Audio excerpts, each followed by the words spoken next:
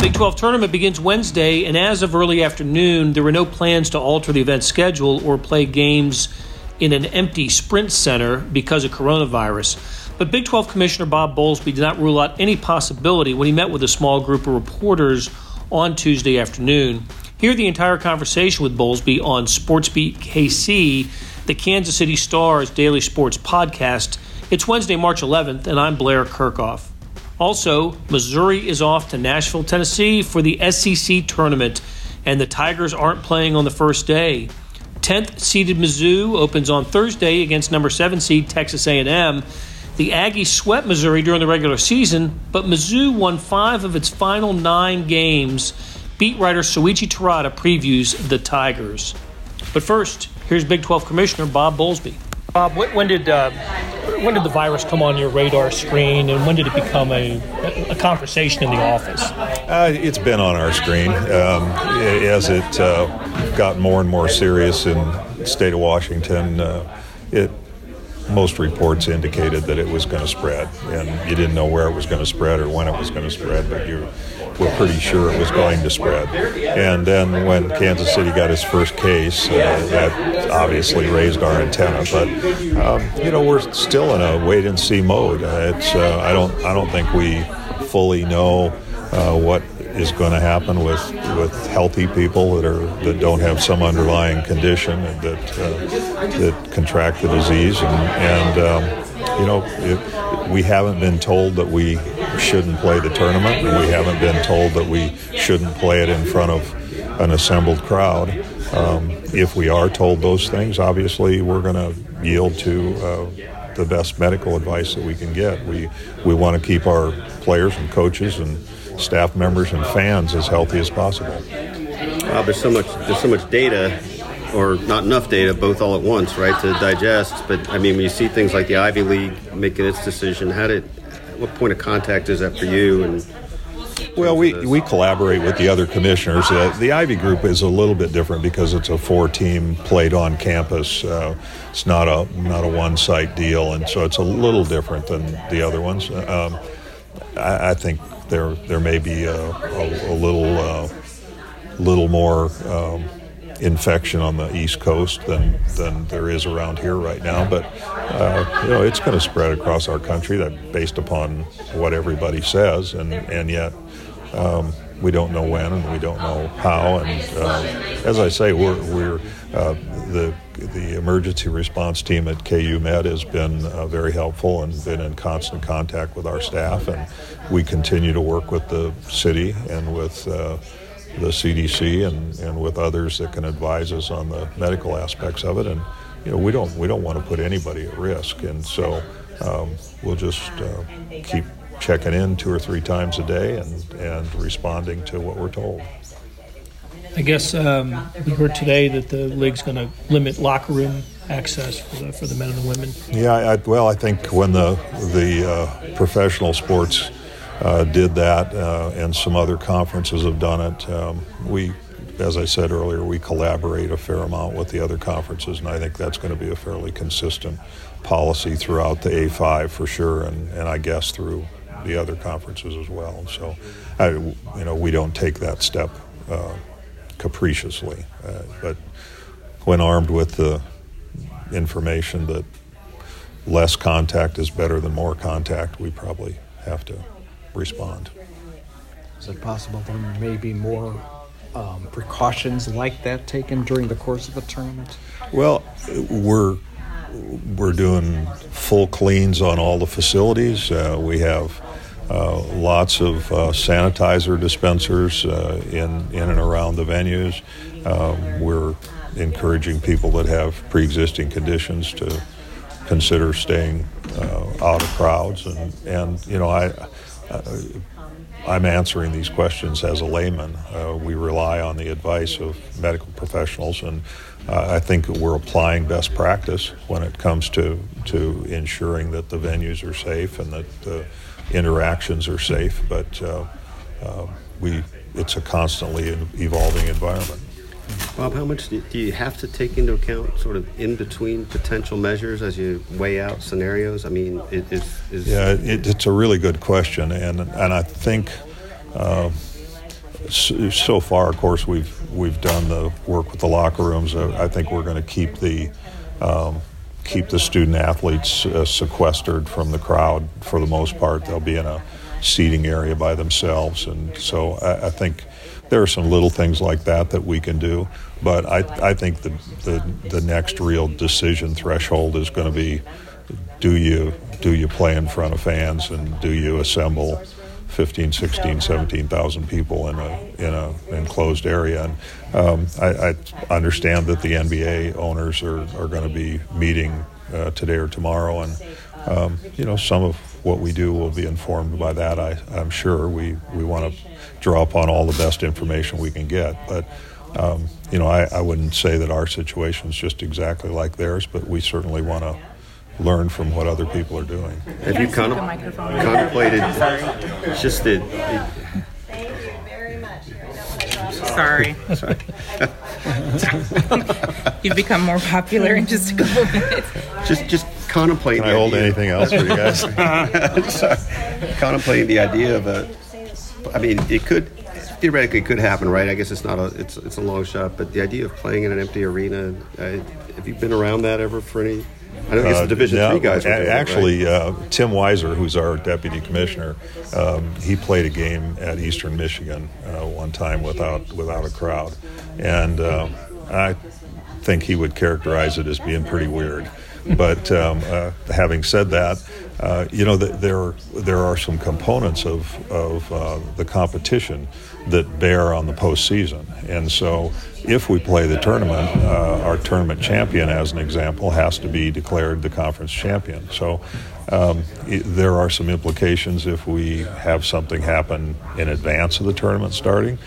We have some implications if it happens midstream, all the way to the end. And I don't think there's any way to forecast around that. I think you just have to keep checking in and keep relying on the best medical advice you can get. And I think most medical professionals will tell you this is new ground for them too. This is a voyage of discovery. They can compare it to other diseases and to other viruses, but they don't all act the same at the same phase of their evolution. So I don't know that. That's part of the difficulty of this, is there are not definitive answers. It's very much a make decisions as you go situation. And make decisions as you go with changing, sands under your feet. It feels like things shift and look different every 4, 8, 12 hours in some ways. Yeah, it's not very comfortable, but I guess it's the best we can do at this point. We have to rely on the best advice and the best surveillance information we can get, and try and do the right things. The men's events in advance sell out. Have you heard, at least anecdotally, that they're about tickets and? Haven't heard anything, but I was on an airplane over the weekend, and it was about half full on a flight that I've known to fly full all the time. And so I think it wouldn't be entirely surprising if we had some people that might consider themselves in the range of higher risk that would stay home. Yeah, I think it's conceivable. Excuse me if you've already answered this. You talked about the NBA kind of looking at the way they're playing the games. Can you go over that and maybe talk a little bit more about the press release that was just put out, where it seems like the media won't even be allowed to touch the court? Yeah, well, the media is generally kept away from the court, with the exception of ESPN and our TV partners. In the case of the women, the Fox. So that part's not particularly unusual, but if we find that we're going to do it without crowds in the building, we'll also have to decide if we're going to have media in the building, and if so, how many, and where are they going to be, and how will they operate, and all of those kinds of things. So it's just another component of this that's really not able to be forecast in any sort of precise way. Does it make it easier in this circumstance having both tournaments in the same city? Yeah, ironically it does. And as you know, it's the first time we've had both of them together in about 10 years. So it would be much more complicated to have us in two different sites. So that part of it's a blessing. As As you talk to those medical professionals and they're advising you on what to do, have they said hypothetically what may have to happen in order to pull the crowds? No, they haven't done any forecasting along those lines. They're just trying to evaluate at every opportunity and then conveying that to us as they, so far we've been in a relative steady state, but that could change any time. And is it like the CDC and state health department that you're looking at? KU Med is our hospital partner for and with them being our closest university, that makes perfect sense. So they've been very responsive, and the city and CDC and public health officials, they've all been very responsive. And obviously they have concerns beyond the Big 12 basketball tournament. They have a lot of things going on that they have to be concerned about. Bob, with all that, how much? Go ahead, Greg. I'm sorry. This is a non-virus question. Bless you. You sneeze? KU last week came out with its public, offered its documents in public with the NCAA. Given the fact that they're the apparent overall number one seed, from the conference standpoint, is it a tarnishment in any way that the team that's going to be the number one overall seed is under investigation as it enters the NCAA tournament? I think they would prefer to not have had allegations made, and we would as well. But I have great faith in Chancellor Girard and in Jeff Long and in the basketball folks, and they'll work their way through it. The announcement last week is kind of pro forma because they have 90 days to respond, and that's what that release was. So I don't make much of that, except that they had a responsibility to respond, and they did so. And so it's a process we're going to have to work our way through. I was just going to ask you if you've been back in your role as chair of the NCAA tournament committee right now, how much more your state of mind would be, worried or whatever the word would be. But actually, I was on the NCAA tournament committee when we were contemplating the invasion of Iraq. And it was coming, you might recall, as I think back, I think it was the 18th of March or something like that. It was right during the middle of it, and there was a lot of talk quietly about whether we would play the tournament. And what we heard back from DOD and from others was that the NCAA tournament is a huge part of our American culture, and that they would like us to play the tournament and have it be as normal as possible. And so that was the planning process we went through. So this one's a little different from that, but there have been past potential disruptions, and I think they're probably in about the same shape we're in. They're gonna try and get the best advice they can and move ahead step by step. But it's interesting, the bigger question about what this all means to us, and just for lack of a better term, morale of the country to go on with the event like this. I mean, you want to have these things. Well, and if you're going to be quarantined, you'd really like to have something to watch. Yes, you would. Yes, you would. Hey, it's Blair. Hey, we have a special subscription offer for SportsBeat KC listeners, unlimited digital access to the Kansas City Star's award-winning sports coverage. Sign up now for 1 year of Sports Pass for access to all the sports news, features, and columns we have to offer. And it's only $30. That's a 40% savings off our regular rate. For your convenience, your subscription will automatically renew after the initial term at $50 unless you tell us to cancel. A lot of subscription services won't tell you that. They'll just sneak it on there. We just told you. Your subscription helps support the sports coverage of kansascity.com and the Kansas City Star. Please visit kansascity.com/SportsBeatKC offer to get this special offer. And as always, thanks for listening. Shuichi, how you doing? Not too bad. Got some hot chicken in Nashville, so it could be worse. Absolutely could be worse. I love Nashville. Great town. You are there for the SEC tournament, which begins today, Wednesday, but you won't be covering a game. No, we're not, at least not a Missouri game, and that hasn't happened too often in the recent history of the SEC tournament. The Tigers played their way out of the Wednesday game, becoming the 10th seed, which means they open on Thursday, 6 p.m. against Texas A&M.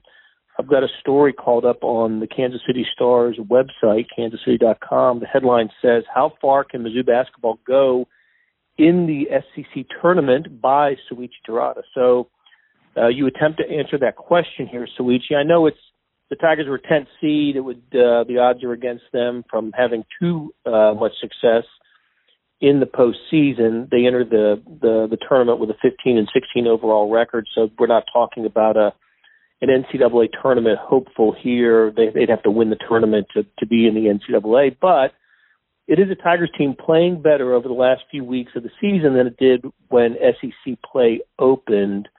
So what do you think the sense is going into postseason for Mizzou? How confident is this team?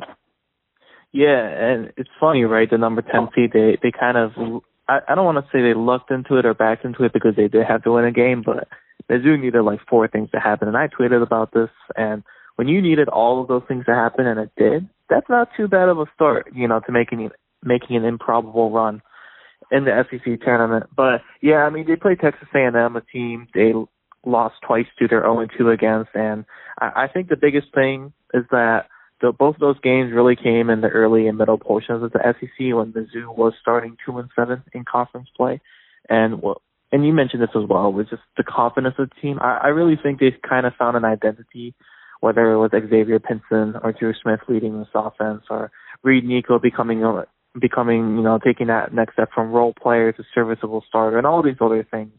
And then on top of all of that, Conzo Martin and his team brings back Jeremiah Tillman and Mark Smith, and it really seems like both of them are kind of getting their legs under them. Tillman's played 20-plus minutes the last 2 games. Mark Smith, he has 3 straight threes at the end of the game against Alabama. Yeah, sure. Those 3-pointers were in the last few minutes of garbage time and a blowout win for Mizzou, but seeing the ball go through the net for an injured player, I think really will help Mark, going into the tournament. So there's all these little things, whether it's the good play, your returning players, or players finding their identity that make you think, hey, Mizzou might be a tough out in the SEC tournament, and you play an Aggies team that Buzz Williams has done a great job, but are very beatable. Then you play number 2 Auburn if you win that, and Mizzou has already beat Auburn this year. So things are kind of starting to shake up kind of interesting if Mizzou is going to make it to the weekend of the SEC tournament for the first time since they got into the conference. Right. You mentioned that the first half of the season they went 2-7, Missouri did, and that the final game of that first half of the season was a big loss down at Texas A&M, and that meant they had completed the season series with the Aggies. Texas A&M was one of the teams that they played twice this year.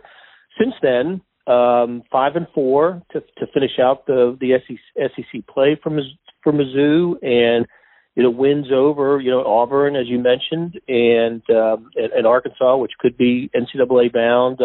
It is a different team, and in that A&M game that Missouri lost to end the first half of the season, Xavier Pinson played. I think he started that game, and Tillman played in that game, but it was a blowout, and I think it was, Missouri was trying to reestablish its identity at that time, and I believe that did happen over, as we said, the final half of the season. What about this matchup in particular with A&M? The A&M is a grinded out kind of team. They don't they don't. There's some teams in the SEC that like to get up and down.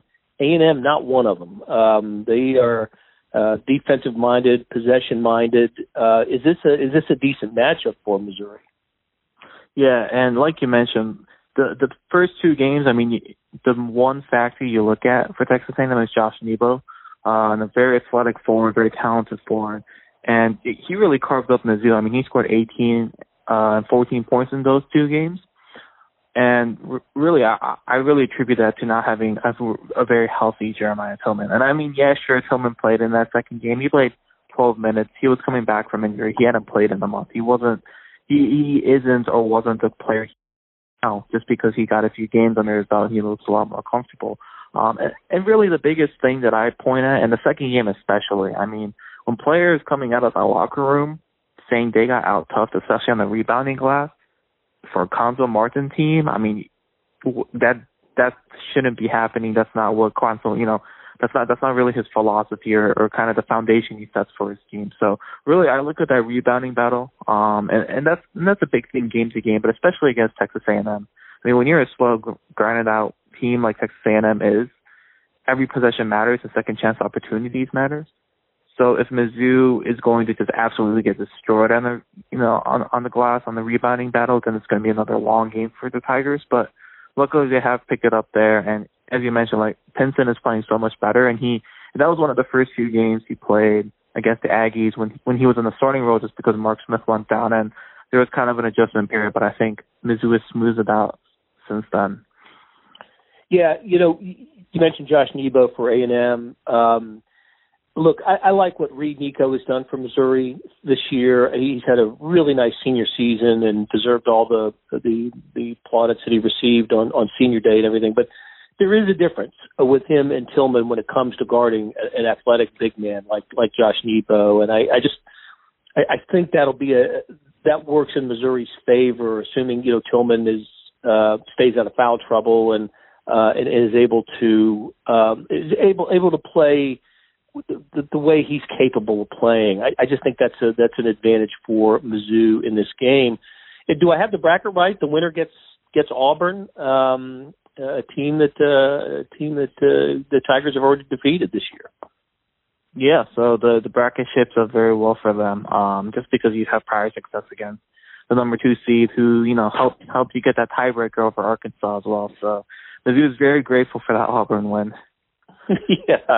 Yeah, and if Tigers do end up beating A&M, they would go from a grinded out type of game to playing an Auburn team that likes to get up and down the floor, and in that Tigers victory over Auburn at Mizzou Arena recently, I believe that was a game where Missouri shot it exceptionally well from 3, where they're like 7 for 13, and Auburn was just atrocious from behind the arc. As I try to imagine a way that Missouri can have some success in Nashville, getting past A&M, and then having to beat an Auburn team that'll probably be motivated. We know they'll be a little more healthy, and you can't expect Auburn to shoot as poorly as it did at Columbia recently.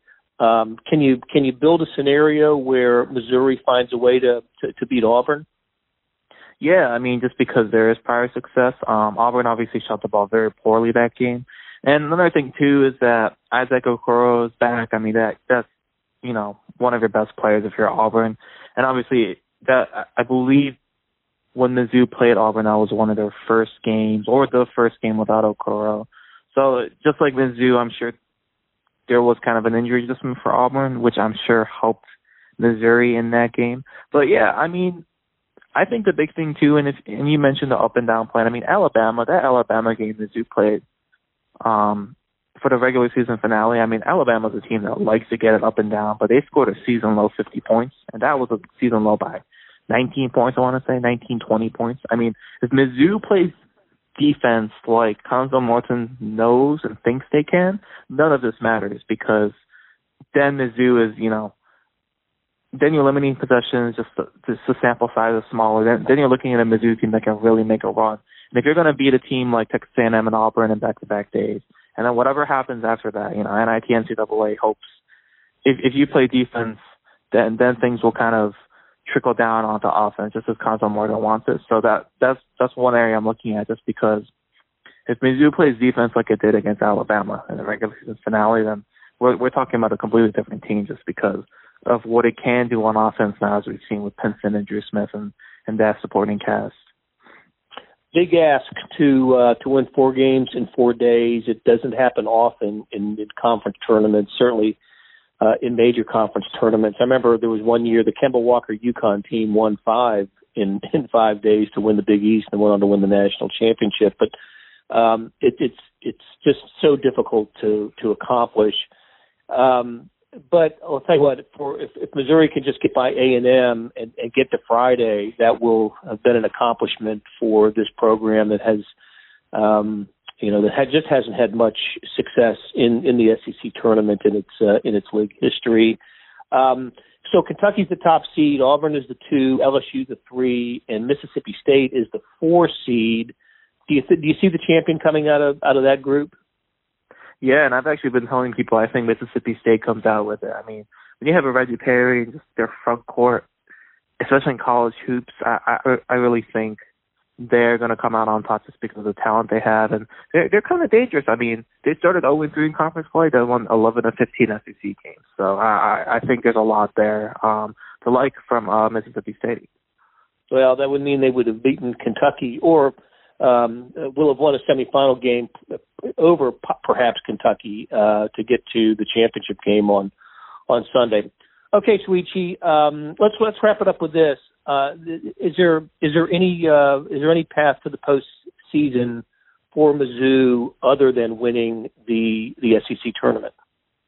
Yeah, I think if Mizzou gets to the final on Sunday, which we have never seen, so the odds are very against them. But if you get to the final, you get to the final and lose, you finish a game above 500. That'll probably get you into the NIT.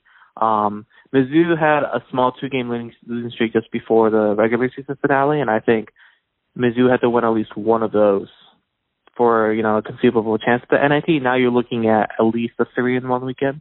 And another thing too is just that the SEC is so weak this year, and the NIT is only going to take so many teams from the same conference, especially in a 32-team field. So that kind of makes it difficult.